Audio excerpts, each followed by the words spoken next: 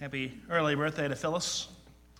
Happened to be driving last night to get some dinner and saw all the cars, and I compared it to, it's like a fraternity house when they had people over, but happy birthday, and I think somebody else used the word milestone. It's a great milestone, and we're so thankful for Phyllis. Mark chapter 4 is where we will be this morning. We'll be looking at verses 35 through 41. Jesus calms the storm. On that day, when evening had come, he said to them, "Let us go across to the other side." And leaving the crowd, they took him with them in the boat, just as he was. And other boats were with him. And a great windstorm arose, and the waves were breaking into the boat, so that the boat was already filling. But he was in the stern, asleep on the cushion. And they woke him and said to him, "Teacher, do you not care that we are perishing?" And he awoke and rebuked the wind and said to the sea, "Peace, be still." And the wind ceased, and there was a great calm. He said to them, "Why are you so afraid? Have you still no faith?" And they were filled with great fear and said to one another, "Who then is this, that even the wind and the sea obey him?" Would you pray with me? Our Heavenly Father, we rejoice in this beautiful day and a day to come together to worship you and to praise your great name. Lord, we pray for our time today as we study in your word, that as always, that we would be pointed to truth, pointed to the gospel. Lord, we want to pray for Phyllis as she celebrates her birthday this week, Lord, and we pray for your blessings upon her and her family. Lord, we pray for many more years of good health, Lord, for a great and special birthday. Lord, we want to continue to pray for Ron Yergler as he's in the nursing home, receiving treatment and recovering. Lord, we want to continue to pray for him as well, Lord, just to be getting better and better every day, getting stronger and stronger every day. Lord, we pray for this fellowship supper that we're going to be having this evening. And Lord, just pray that a lot of people can come and enjoy each other's company and for a great time. Lord, we praise you that you have given us your holy word, that you have spoken through that. May we be pointed to you. In Jesus' name, amen. Meeting Jesus in the storm. Once upon a time, there was a boat, and a great storm came upon her. Leaks sprung in the boat, the winds violently shaking the boat, the waves crashing down upon the boat, up and down as the fury of the seas tossed it about. This was the situation in which John had found himself. He had sailed many times before, but this storm was especially violent. The whole boat seemed like it could be ripped apart at any moment. At one point, waves swept one of the crew members overboard. John and the crew spent hours feverishly trying to get water off of the boat. For several hours, John himself was steering the ship in the storm. And it was during these frightful hours that John had the opportunity to think about life. He prayed to God in the fear in this storm. And eventually, the storm subsided. The rains stopped. John changed that day. He didn't have all the answers, but he would later look back on that storm as a pivot point in the life of his faith. Many years later, John would write these words, "Amazing grace, how sweet the sound that saved a wretch like me. I once was lost, but now I am found, was blind, but now I see." In that storm in 1748, God spared John Newton, who would go on to become an English minister, an outspoken abolitionist against slavery, and a hymn writer, most notably for the song "Amazing Grace." Sometimes you meet Jesus in the storm. We're looking at a section in Mark chapter 4 today. I do this sometimes, but I want to take a break from our study through the book of Galatians. We're in a new month. We've got 5 weeks until Easter, and I thought it would be a good time to look at an event from one of the Gospels, to look at really one of Jesus' greatest hits, such a well-known story. The main idea from this passage is that Jesus is with you in the storm. And we're going to look at this passage in 3 scenes today. And with that, we'll jump right into our passage. First scene, on the boat, and really it's the setting for the story, and this will be our shortest scene. Throughout Mark chapter 4, Jesus has been teaching in parables, and they've come to the end of the day, and Jesus will gather up the disciples to retire for the evening. Verse 35 says, "On that day, when evening had come, he said to them, 'Let us go across to the other side.' Verse 36, "And leaving the crowd, they took him with them in the boat just as he was, and other boats were with him." So you have Jesus and the disciples in one boat, and you also have other boats in the water. So that's the situation. We come to our second scene, and it's the story itself. I've titled this second scene, "In the Storm." And immediately, we see the boat facing difficulty. If you have your Bible, look at verse 37. "And a great windstorm arose, and the waves were breaking into the boat, so that the boat was already filling." For a little bit of background, they're on the Sea of Galilee in this event. Or at least, that's the name by which we refer to this body of water. I said this, if you remember, when we were in the Gospel of John, but the Sea of Galilee is really more of a lake. When I hear of a sea, in my mind, I picture a body of water that's basically just a little bit smaller than an ocean. But when Carrie and I lived in Minnesota, there are some lakes in Minnesota that are larger than the Sea of Galilee. The Galilee Lake, as it would be more appropriately termed, is extremely low in elevation. It's about 695 feet below sea level.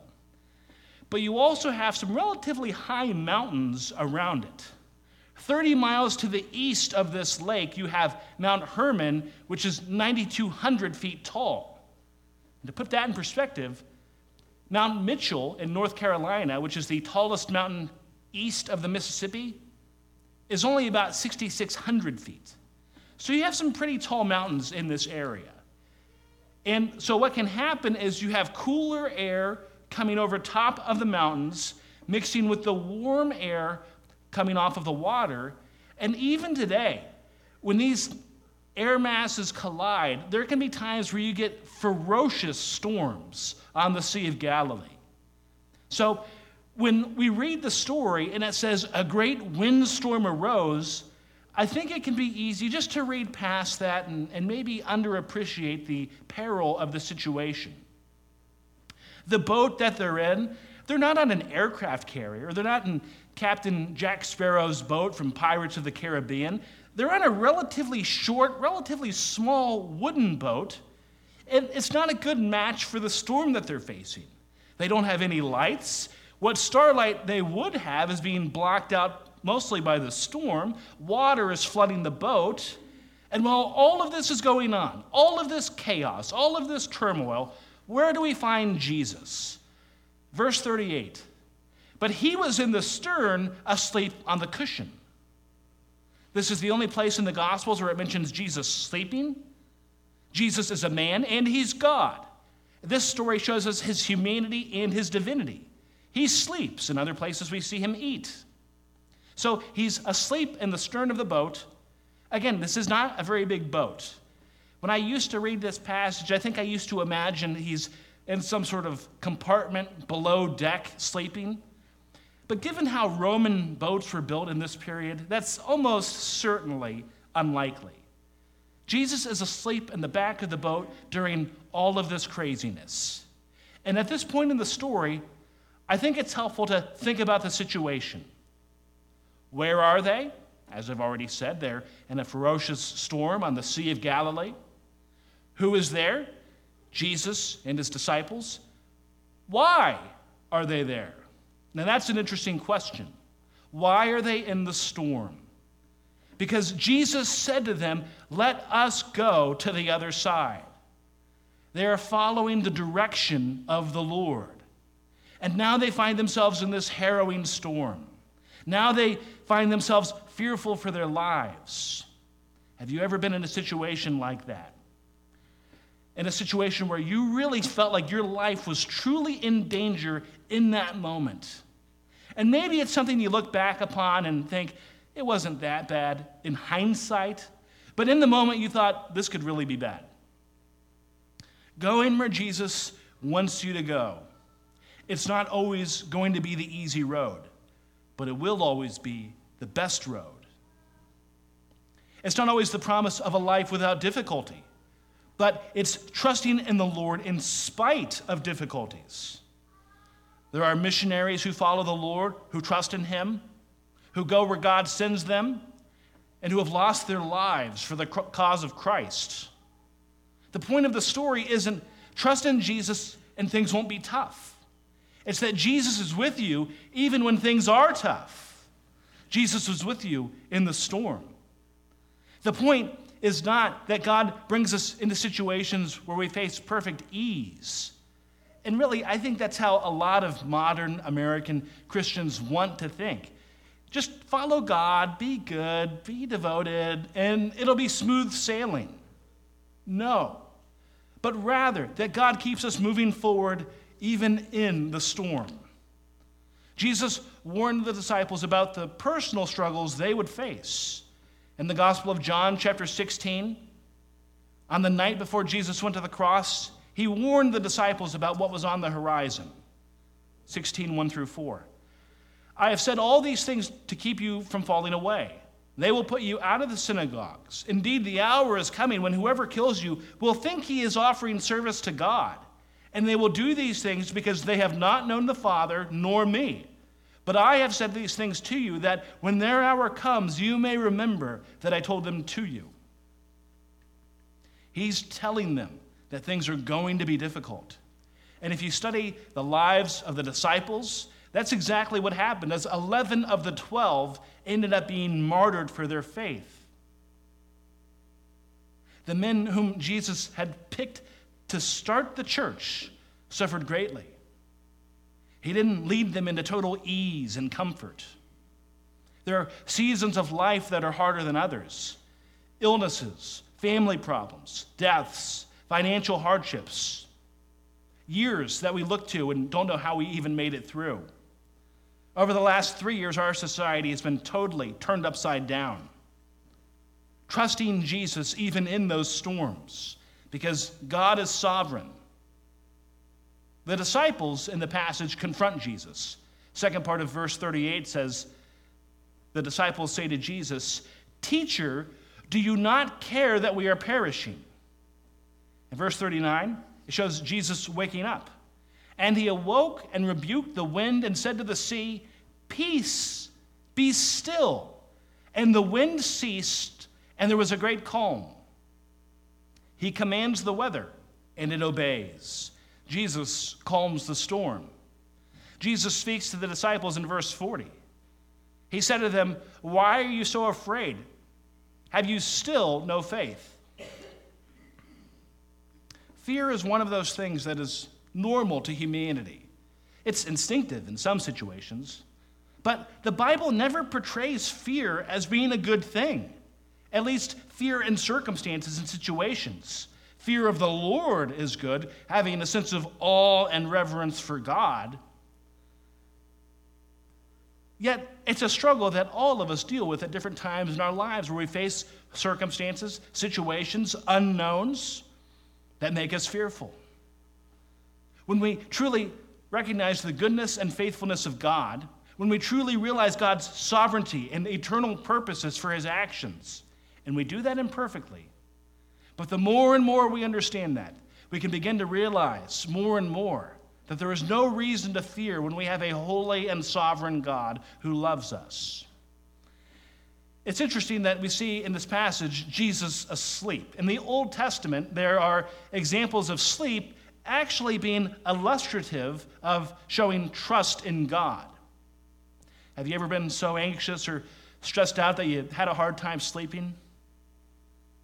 I think most of us have. Many of us have. In Psalm chapter 3, David is talking about the foes who are trying to end his life. Specifically in that situation, his own son, Absalom, is plotting against David and trying to have him killed. Psalm chapter 3, verse 1 says, "Lord, how many are my foes? Many are rising against me." But later in that same psalm, David will talk about his confidence in God. He says in verses 5 and 6, "I lay down and slept. I woke again, for the Lord sustained me. I will not be afraid of many thousands of people who have set themselves against me all around." Another example, Proverbs chapter 3, verses 24 to 26. "If you lie down, you will not be afraid. When you lie down, your sleep will be sweet. Do not be afraid of sudden terror or of the ruin of the wicked when it comes, for the Lord will be your confidence and will keep your foot from being caught. So this is talking about walking in the confidence of the knowledge of the goodness of God. The Lord will be your confidence. He will be the anchor that we cling to. He is our salvation. And to continue walking in faith. And again, it's meant to be a picture of faith, that we know that God is in control and that he is good. Jesus is with you in the storm. We have a Savior who can calm the storm, but who could also sleep during the storm. We come to our third point, and really it's the response of the disciples. Final verse of this section, Mark 4:41. And they were filled with great fear and said to one another, "Who then is this that even the wind and the sea obey him?" They're full of fear as they see the power of what Jesus can do. They were formerly afraid of the storm. Now they're afraid of Jesus because they've seen his power. At seeing this awesome might of this man, of seeing how spectacular and glorious he is. And they're left simply asking, who is this? But I also think that this is something that's here for us too. I think that this is in this gospel for people who read this gospel for our own reflection. Who is this man? Based on this story, based on the gospel, who is this? In John chapter 2, when Jesus turns water into wine, the passage says that the disciples believed in him. So if they believed in him, how are they now asking at a later date, who is this? I think this is much more similar to faith than we so often care to admit. Several books in the New Testament make distinctions between immature or baby Christians and more mature Christians. Both are equally saved by God's grace, but there is a process of growth in the Christian life. We grow in our faith. It's one thing to understand you're imperfect, to understand that you're sinful and that you need grace and that Jesus is gracious, but years later, when you still don't have it all together, I think it gives a greater appreciation for the grace that God extends to us, looking at where we were, where we've come, and also having a greater understanding of how much there still is to do. Again, to God's glory, we are saved by faith, but we are growing in faith as a result of that salvation. And so we place faith in Jesus, and the faith grows. And faith and trusting the Lord is the entry point to the gospel. And as a person matures in faith, you have a greater knowledge of God, a greater love for him. And so in John 2, what we see is the disciples do believe in Jesus, though imperfectly. But things were still new. And in a difficult situation, they still responded in fear. But in seeing Jesus calm the storm, it showed an entirely new side of Jesus' power. Never before had a person calmed a storm. Who controls the weather? Only God can do that. The Bible has much to say about weather. There are upwards of 1,400 references to weather in the Bible, according to Jerry Bridges in his book, Trusting God. And God sovereignly controls the forces of nature. In the beginning, God created the heavens and the earth. And all of the laws of nature exist because God willed them to be so. He made all things. He holds all things together by his power. He sustains the entire universe. And because Jesus is a member of the Trinity, we have the Father and the Son and the Holy Spirit, that this same language will be applied to Jesus in the New Testament, that Jesus also is sovereign over creation. Colossians 1:17, speaking of Jesus, says, "He is before all things, and in him all things hold together." At the beginning of the book of Hebrews, the author is talking about Jesus' role in creation. It says, he is called the radiance of the glory of God, the exact representation of his nature. And it adds that Jesus upholds all things by the word of his power. And so the storm is calmed because of the power of Christ. The earth continues to revolve around the sun because of the power of Christ. Gravity works because of the power of Christ. Our atmosphere allows for our survival because Jesus wills for that to happen. There is nothing in the natural world that happens outside of the will and dominion of Christ. And there is one reason why Jesus does all the things God can do, and it is because he is God. And that is what this passage is ultimately pointing to. He is almighty. In the Gospels, we see his power over health, over sicknesses, diseases, and disabilities. We see his power over the forces of nature. We see his power over the spiritual realm, and we'll even see his power over life and death. Who is this? The disciples ask. They might not have fully realized it when he calmed the storm, but it was another piece in showing the divinity of Christ. Who is Jesus? He revealed himself to be God on earth. He is our creator. We owe all to him. He is the one who sustains us.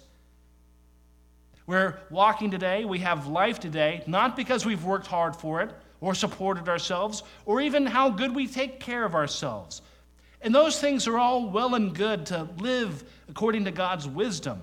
But the reason ultimately why we're here is because Jesus has given us this day. The disciples had asked Jesus, "Do you not care that we are perishing?" I think there can be times where we also want to approach Jesus with that same type of panic. Jesus knows our struggles. He knows our challenges. He knows them because he lived them. Jesus can relate. The Word became flesh. He came to our world. He ate, he slept, he wept. He prayed, he praised, he preached, he taught. He felt pain, he felt hurt, he felt betrayal. He felt the last breath of oxygen leave his lungs. Why did he do that? Why did he go through all of those things? Because he does care that we are perishing. And when we're in the storms of life, when we're in a difficult relationship, when we're going through a difficult period in our marriage, and it doesn't seem like it's going to get better, when we're going through our darkest days of grief, when we're praying for our health to improve and it isn't improving, it might be tempting to ask, do you not even care? Know that we have not been abandoned. Jesus is with you in the storm. Jerry Bridges makes the helpful observation in Trusting God. He says, when it comes to obedience, we obey God one choice at a time. And when it comes to trusting God, we must trust him one circumstance at a time. Bridges makes the observation that trusting God is not about feelings, because it's often hard to feel like you trust God. You choose to trust God. You choose to remember God's faithfulness. You choose to remember his promises and that he is with you in the storm. And there are times when that can be tough, if we're being honest. There are times when it seems impossible to see how a situation could possibly be good or be for our good. There are times where it can be easy to think that Jesus is asleep on the job, like when he was asleep in the boat. And there are times where every inclination of a broken heart might be to be angry with God, to want to yell at him, like the disciples. Do you not even care? There are storms in life. The apostles faced a literal storm. And while Jesus calms the storm, the greater takeaway to this event is that Jesus is the Lord. He is our God and Savior. Jesus is with us in the storm. So often we can have kind of a bandwagon approach to Jesus, that when things are going good, we'll give some praise. But when the going gets tough, we shut down. That's the opposite of what we should do. So often we make our love for God something that we act like it's contingent, it's conditional. But when we're going through the toughest situations, when we're going through the toughest circumstances, to know that we have a Savior who is with us, who has not abandoned us, who will not leave us nor forsake us, who has not forgotten us, and to walk with him, to look to him, to know he is with us in the storm. Would you pray with me?